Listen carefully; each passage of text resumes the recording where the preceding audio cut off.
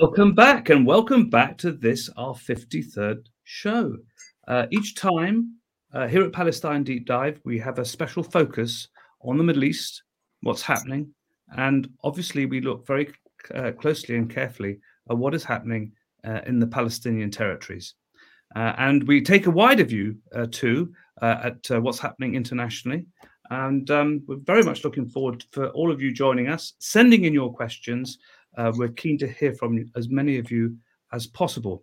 My name is Mark Seddon. I used to work for Al Jazeera as a UN correspondent. I then worked for the United Nations for the Secretary General, Ban Ki-moon, and more recently for a President of the General Assembly. But far more importantly than any of that is our guest, Mona Shtaya, back with us again. Delighted to see you, Mona. Thank you for joining us.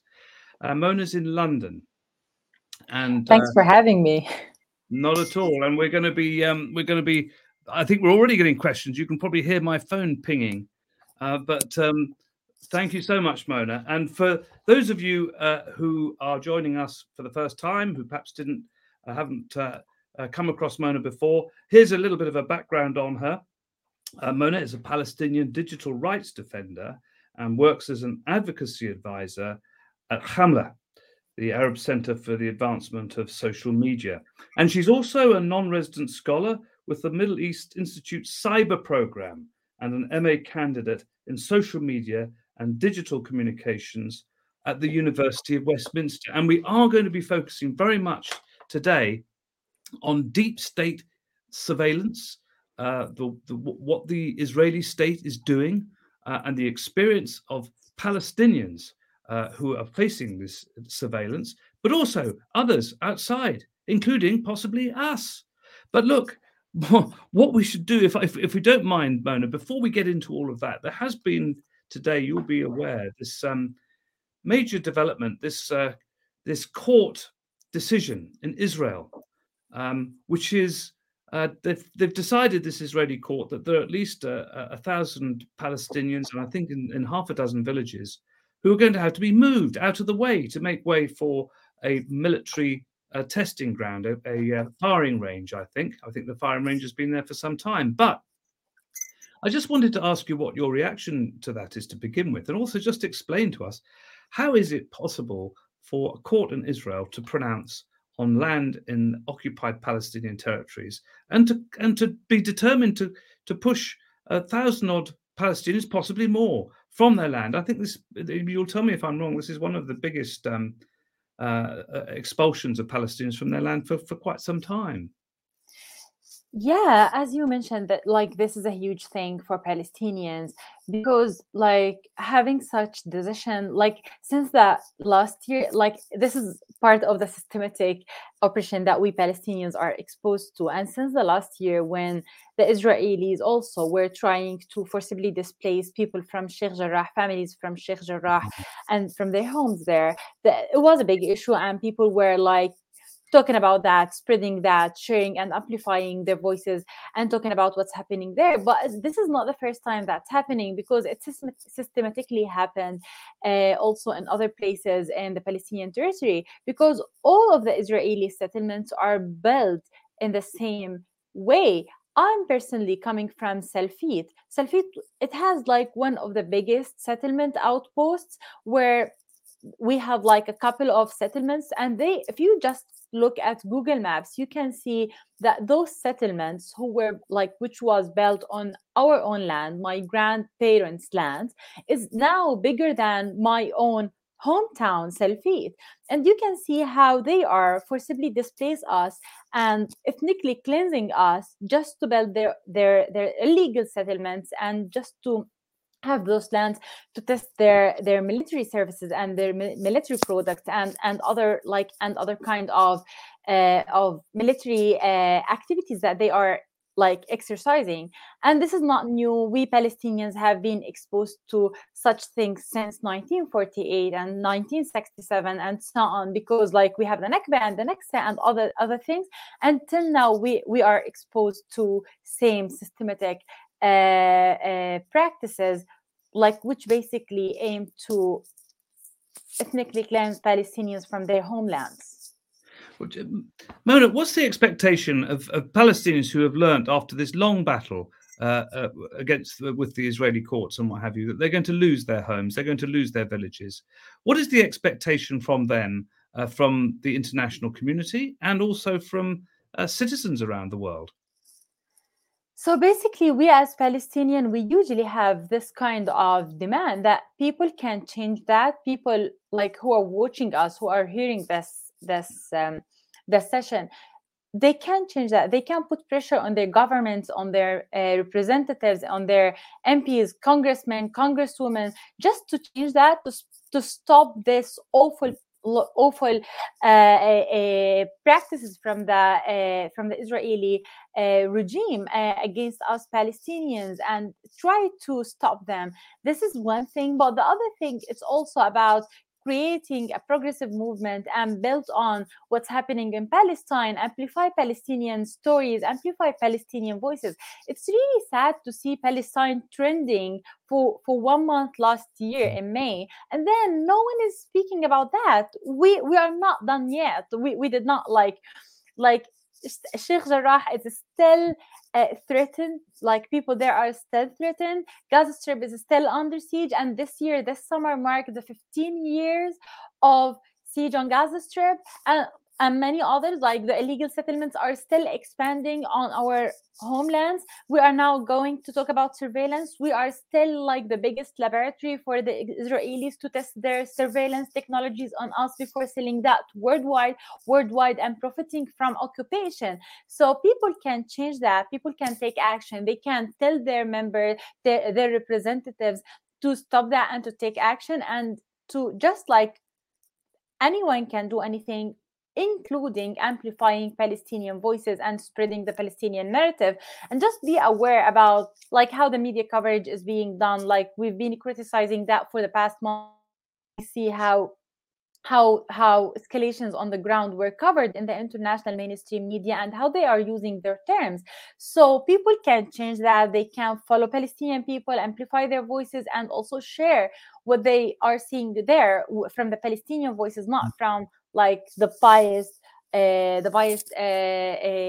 media, or like just sharing news that they don't know. Like, I mean, it's quote unquote objective, because there is like kind of power relations there. There is an occupier and occupied, a colonizer and a colonized people, and we should reflect that in our communication and news, and as well as our tweets and social media content. So people should take that into consideration when they are talking about Palestine.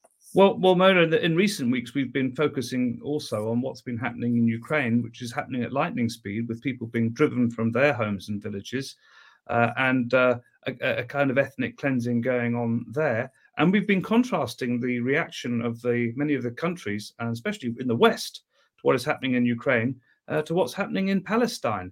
And of course, people are already sending in questions, by the way, on all of this, and we'll come to them in a minute. But look, if I may, before we go to some of these questions, the title of the show is Nowhere to Hide.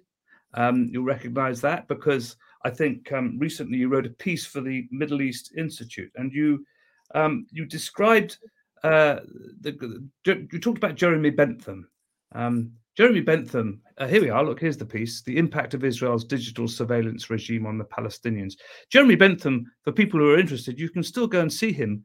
He gets wheeled out every now and then. He's in a wardrobe. He's kind of like Lenin. He's kind of preserved. But anyway, he did come up with this idea, which he described as the panopticon.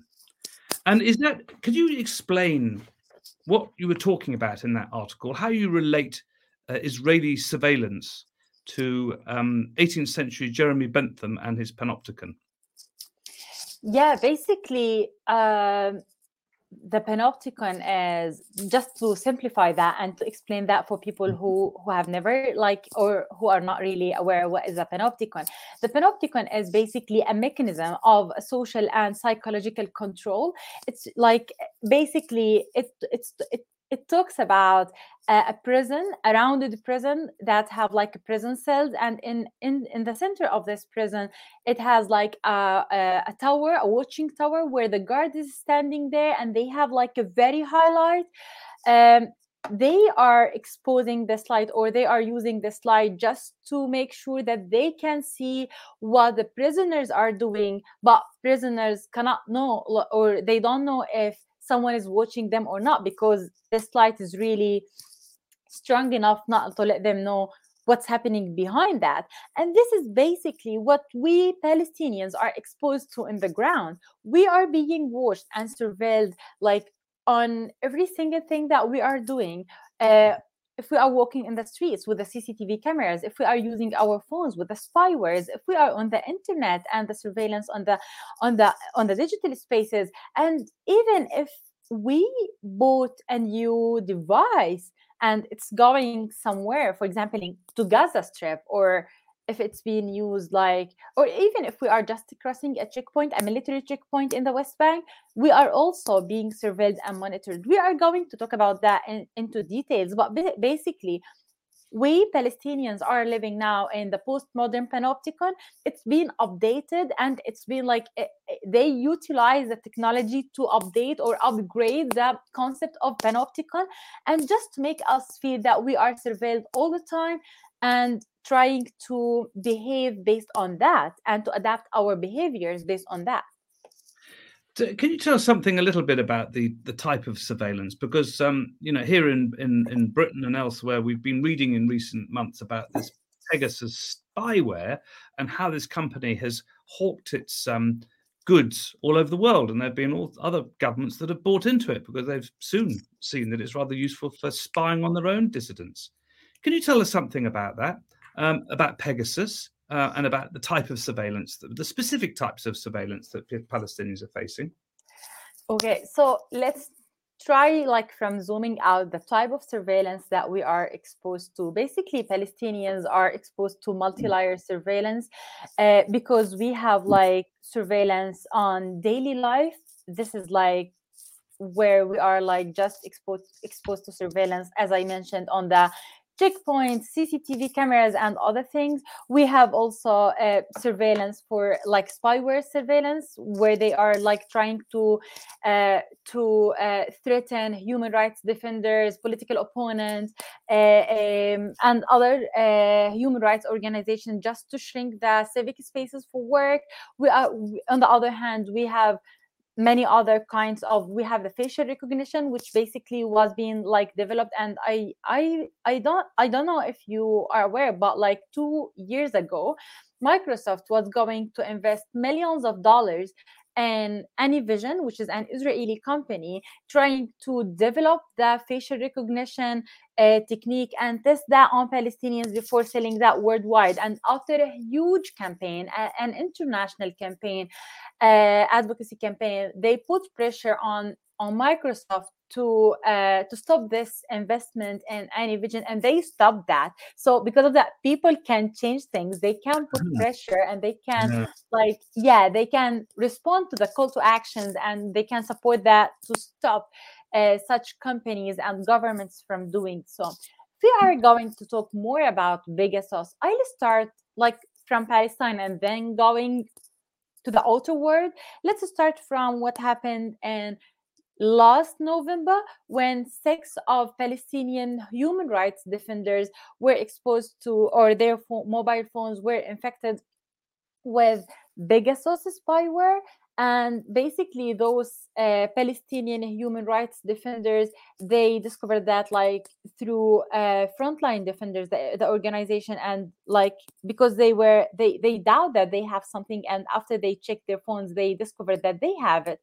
And we know that this is just like, it's threatening them, it's affecting their own like life, it's affecting it's an invasion for their right to Mm. privacy, as well as it's affecting their right to freedom of expression. Because when people know that they are being surveilled or watched, they are changing their behavior, they are censoring themselves. The other people, Mm. they have a chilling effect, so they won't continue sharing whatever they want to share, because they are afraid of being censored or surveilled on the online spaces. So that said, that means that surveillance is really like putting, like, restricting and threatening our human rights, which is like, and our digital rights. And if we just look, like if we just make a zoom out and look at the world, we can see also other governments who are just like collaborating with the Israeli government and with the Israeli surveillance corporates to buy such surveillance techniques and to use that against their human rights defenders, political opponents, journalists. We've seen like many cases in the UAE, in Saudi Arabia, in Morocco, and in many other countries in the Arab region, where those regimes basically are buying such spywares to spy on their political opponents. And last, like just in the past couple of days, it was revealed about a new cases where there was around 200 mobile phone, and basically more than 200 Spanish mobile numbers were selected as possible targets for surveillance by NSO group clients. Like they believe that it might be to be Moroccan, according to the data leaked at the heart of Pegasus project. So basically, it's now being used widely. It's also being used against diplomats, against officials, and that kind of like we've seen like a groundbreaking investigations by Amnesty International, by Citizen Lab, and by other human rights organizations, where they revealed about hundreds of names and of people who were exposed or infected by NSO, Pegasus by NSO. And Well, yeah, Mona, if I may, we've got a question here. This is from Linda. Linda, she's in London. She says, "Hi, Mona. There's been a lot of controversy over the Pegasus spyware over the in recent months and years, but less attention has been given to the Blue Wolf technology. Can you shed light on this?" Now, before we do that, before you come to the question, Mona, we've got, I think, a very short. Well, I would say short, a couple of minutes, but a very interesting little piece from Al Jazeera on just this. Perhaps we have a look at this if we can, and then maybe you'd also like to answer the question from Linda. Even before Yasser Abu Markhie presents his identification card at this Israeli checkpoint, the soldiers already know who he is. He has to cross this checkpoint to get to his house in Hebron, in the south of the occupied West Bank. Many cameras monitor his journey home. They're a part of an advanced Israeli surveillance system that includes face-scanning cameras and live tracking. The cameras are so close to Yasser's house, he says his family has lost any sense of privacy. We had see-through curtains before, but I changed them after I heard an Israeli soldier say I can zoom into any house I want and see what happens inside. In addition to these cameras that have been put up by the Israeli army, just a meter down, residents tell us that Israeli settlers have put up another surveillance system here in Hebron. In 2019, the Israeli military acknowledged this non-official system exists. Children here don't feel safe in their own homes. A few months ago, Israeli soldiers raided this house, woke the children up to take their pictures. A Palestinian sociologist says the surveillance system shows how much the Israeli occupation controls Palestinians. We are looking at a generation of Palestinians who is anxious, angry, and filled with fear. They feel their lives are useless, and on top of, they're asked to smile to their occupiers. The Israeli army has installed visible and hidden cameras across the West Bank and told Al Jazeera it's for security reasons. The army doesn't comment on its capabilities, but Palestinians believe there are thousands of cameras monitoring them. Recently, some Israeli soldiers revealed they've photographed Palestinians. These photos are then used for a smartphone app called Blue Wolf. The app matches the photos to the person's details in the system and alerts soldiers if the person is wanted for arrest. Israeli organization Breaking the Silence collected the soldiers' testimonies. The most shocking thing for me, for us, was to hear that we are sending now our soldiers to compete, military units to compete against each other for who takes more photos of Palestinians in the streets. Even in their homes, Palestinians like Yasser say they feel violated. He fears Israel might use the private data to evict his family out of their house. Nida Ibrahim, Al Jazeera, Hebron, in the occupied West Bank. I mean that's really disturbing. This is the work of a police state actually, and I'm guessing also that some of the brave Israelis who are standing up against it and speaking out are also being surveilled as well. But can you tell us about this technology, Mona? How widespread it is? Okay, so basically, it started 2 years ago when they developed or launched the new initiative of surveillance, and basically, it includes I'll speak about two wolves. The first one is the blue wolf, and the other one is the white wolf. So the blue wolf basically is when the Israeli soldiers on the checkpoints are taking pictures of Palestinians and their IDs, and they are sending those pictures to their database because they are archiving our pictures, our IDs, and then this application, which they call quote unquote Palestinian Facebook, because they are basically collecting the Palestinian people data. Basically, this application is showing them again, quote unquote, how dangerous this Palestinian is, because it kind of give them like an indicator if this person like is a security threat or not. So basically they are using that actively, and they are taking pictures of Palestinians on the checkpoints, and that started in Hebron, but later on it was expanded in other like West Bank cities. And most recently there was like a new news that said like it's also being now used against foreigners who are visiting Palestine. So basically this is to take pictures and to like to feed this database and to collect Palestinian people data. And when we are talking about that, it's like they are forcing Palestinians, and as Uri from Breaking the Silence said, they are competing to take more pictures for Palestinians and archiving that, because basically they are competing about that.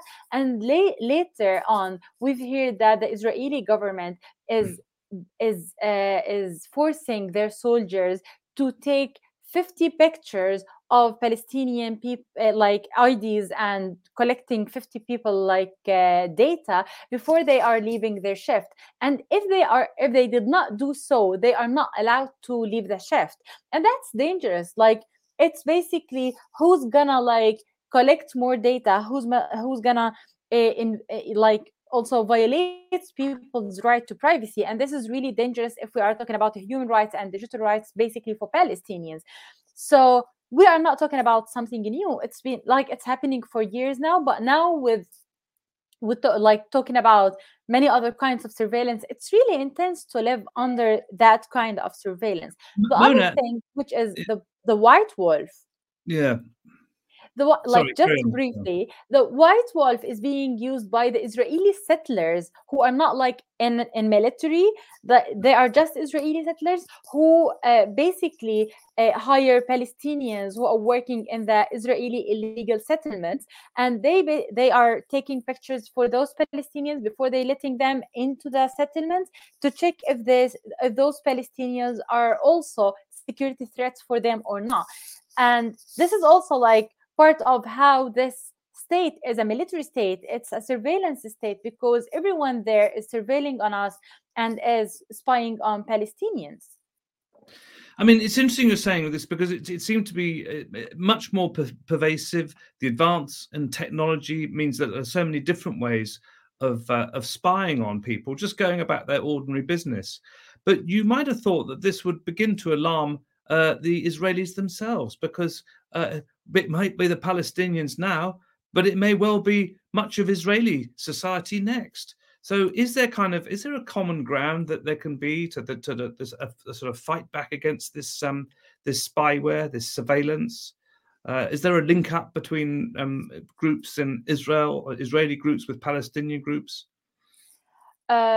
So we saw like how in November when the Israeli when Israel designated 6 of Palestinian human rights organization as a terrorist organization, how the Israeli human rights organization, they supported, they basically they condemned that, and they supported the Palestinian organizations, and we saw that publicly. But the issue of surveillance is not only about against Palestinians, it might also like impact or affect, let's say, the Israelis, but in totally different levels, because 2 years ago there was a groundbreaking investigation that was published on one of the Israeli media outlets that basically said that the Shabak, which is the Israeli intelligence service, are spying on every on the mobile phone calls for the Israelis themselves since 2002. So basically, we are talking about like something like back for like 20 years back, they were spying on the phone calls. And just imagine that in 2002 social media was not there, that technology and the smartphones was not as now. So since then they were doing that, and they are now developing and adapting their tools.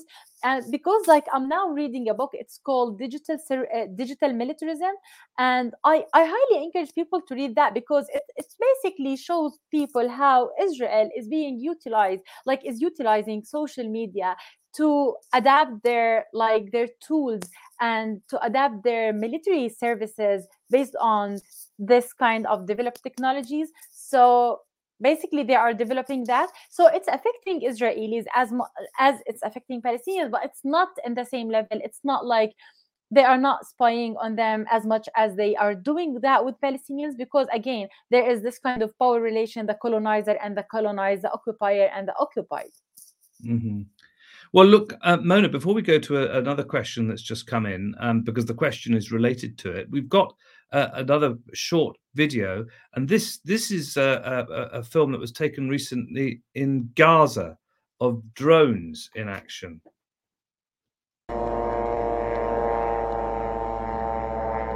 وقتاش أكتر وقت بتسمع فيه الزنانة؟ الزنانة بتكون العصر لغاية نص الليل تقريبا. وقت الهدوء في الليل قبل النوم هيك ب5 دقائق. بيجي بده يمد حاله بده ينام صوته زن. أي لحظة تقدر تسمعها في الليل في النهار في كل لحظة. الساعة 6 الصبح تسمع صوت الزنانة أكثر من صوت العصافير. بالليل لما أجي أنام والكهرباء قاطعة بتهلكني. أكثر وقت بسمع فيه صوت الزنانات بالليل. كل وقت هي اللي على مدار الساعة موجودة. في النهار يعني ممكن يكون موجودة بس مع الضوضاء بنسمعش، بس هي موجودده يعني في السماء 24 ساعه. لما تكون كمان قاطع الكهرب وهدوء تام بتلاقي الزنانه بتيجي ارجع بصراحه طول الليل تقول مطور ولا مولد جنب راسك.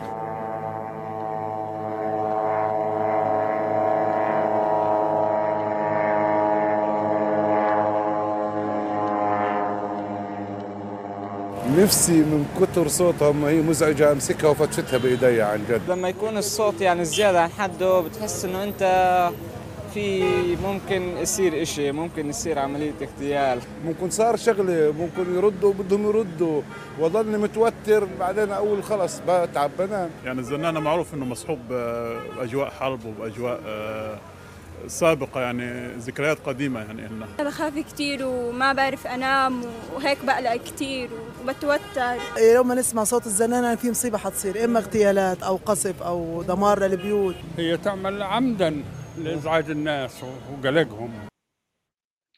Well, we can only guess what all of that must have in terms of affecting people's mental health and their sleep and everything. But there's a question here. This is from Hillary.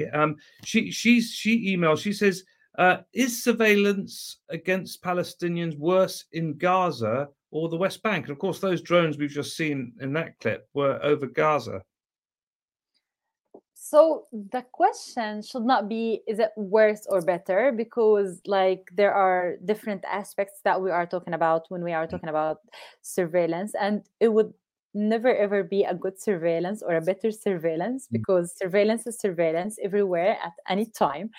And if we are just going to talk about, because they were talking about like Gaza Strip, like 2 or 3 months ago, a couple of months ago, there was also another report that mentioned how Israelis are putting bugs into every mobile phone that is entering Gaza Strip, so they can continue to spy on people and they can have like this kind of overseeing what's happening there. So basically, they have this kind of authority to do so against people who are living there.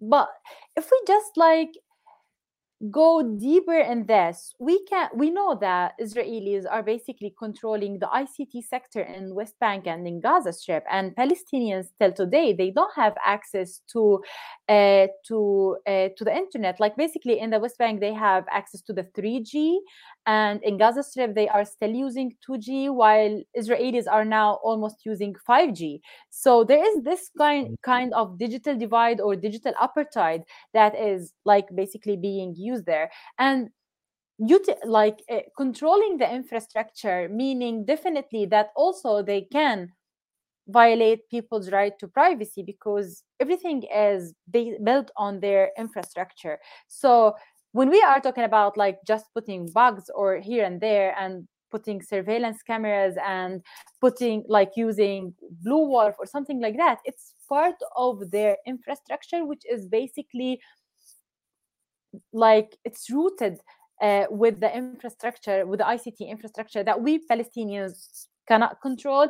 And if we just think like about that, that means that if they want to stop or to disconnect us from the world by stopping the internet, they can do so because they are controlling the infrastructure there. And that's dangerous. That's like should alert all of us. Like when we are talking about the right to privacy, what does the right to privacy means when they are controlling our ICT infrastructure and when they are controlling our borders and they are like just putting bugs in the new devices that entering into Gaza Strip, and who knows, maybe they are doing that also in other places.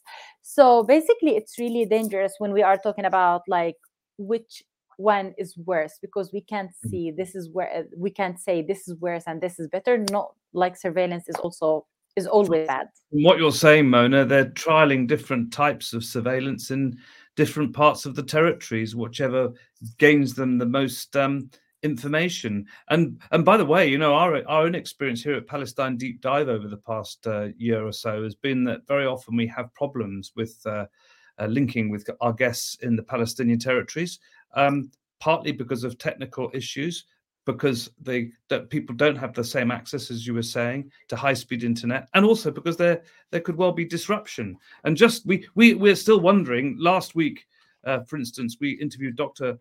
Baguti, and he was in Jerusalem, and we were really, the focus was on the Al-Aqsa Mosque and Dr. Baguti's own experiences there, and the interview was disrupted. Well, you could say there was a technical issue, but we also had our own technical issues ourselves with our own social media. So you know, you don't have to be paranoid to think they're out to get you, because they probably are. But look, a couple of other questions and points. Zahid Tahir, he says that an Israeli company, I'm presuming it's a surveillance company, is operating in the United Kingdom, operates on the London Underground and many parts of the other UK. I don't know about all of that, but anyway, that's Zahid's point. Mehdi Jandoubi, he asked a question, you know, given the digital hegemony of Israel, of the oppressors, is it still possible for people to go under the radar? Can they escape this surveillance? So based on what I wrote in my essay, I don't think so, because for example, a woman in Jerusalem said, for in a report that we published last year, she said, as exactly as this man in Hebron, she said, I feel those CCTV cameras are entering to my home. So basically, I'm putting my hijab inside my kitchen, inside my home, and that means that people feel that they can't escape surveillance. And thinking about the panopticon, or going back to the panopticon concept, when we are talking about the panopticon, we are not only talking about the physical surveillance, we are talking about the surveillance effect, because people start to feel that they are surveilled, that they are working on this kind of thing because they want us to feel that we are surveilled, even if we are not surveilled at the moment. So we are adapting or changing our behavior based on that. So I don't think as Palestinians we can escape surveillance, because as I mentioned, they are controlling the infrastructure, they are putting CCTV cameras in the streets, they are controlling the digital spaces, they are also taking pictures of our faces on the checkpoint. So basically every single thing in our life is being militarized and securitized by their surveillance technologies. And that said, I don't think we can escape that. And if we want to dismantle that means that it has like a long process to do so. And also we can't, if we are thinking about that, if we escape surveillance, we can't escape surveillance implications on our behavior and on our trust with each other as society or with others, based on what surveillance created, like the fear of expressing our opinion, the fear of just going out to the streets, the fear of like the chilling effect when I see someone is being oppressed or just being surveilled, a human rights defender just being surveilled using Pegasus. As a human rights defender also have this kind of fear of being surveilled, and that means that I have this chilling effect, and that's definitely like create this kind of fear all the time, and based on that adapting my behavior. So we can't escape surveillance basically. I'm just also wondering about Palestinians in Israel proper itself. Are they under surveillance as well? Basically, yeah, because we are talking about surveillance everywhere, so they are surveilled. And there is a new piece that was published like a couple of days ago about the drones, and basically it said that they are using drones to surveil on people who like basically participate in the protests in the West Bank and like in the Palestinian territory and in Israel. So basically every like Palestinians are being surveilled everywhere. And basically, when we are talking about Palestinian citizens of Israel, we can also mention that they are also struggling with the affordable and high quality internet, because when we are talking about like the Arabic communities or the Palestinian communities inside Israel, they are also struggling because okay, they have like Israel have the 5G, but it's not really affordable and it's not really for everyone. When we are talking about Palestinian communities there, they don't have like the same access as someone who's Israeli and living in like in another spot. So basically, they are also exposed to the same kind of discrimination and the same kind of surveillance. Mona, I just because time's beginning to run a little bit short, and I just wanted to ask you though. It's quite a practical question, really, for activists out there in Palestine, activists around the world, people who just take an interest, people who are maybe watching this. How do you know whether your phone has been hacked into by Pegasus spyware or Blue Wolf or whatever it is, whatever the system is? How do you know whether your laptop or phone has been? How can you tell? And what can you do about it? Yeah, so there are some practical tools that basically big organizations like Amnesty International, who worked on Pegasus project, they prepared like a toolkit for people to tell them how they can check their mobile phones. And it's highly recommended for people who doubt that they might be surveilled to check their phones. They can visit Amnesty International website and they can check that. It's really important for all of us to check our mobile devices to see if we are hacked or not. This is one thing, but the other thing is there are like digital safety tips that people should usually think about, and they should like think about before opening any kind of suspicious links, or if they have like if they are using like any kind of social media or emails or any kind of communication channels, they should put like the 2 factors authentication to make sure that, but this is like, it's just a small tactics, but it doesn't mean that it's really protecting people, because some people, they are using that, and when they check their phones, they discover that they being hacked, because obviously these companies are developing their tools. So basically, when Pegasus started, it was like they were sending people a suspicious links, and people should click on those links to get hacked. But later on, they developed their tools, and they started to be a zero-click spyware, so they can hack your mobile phone even if you didn't click on a link.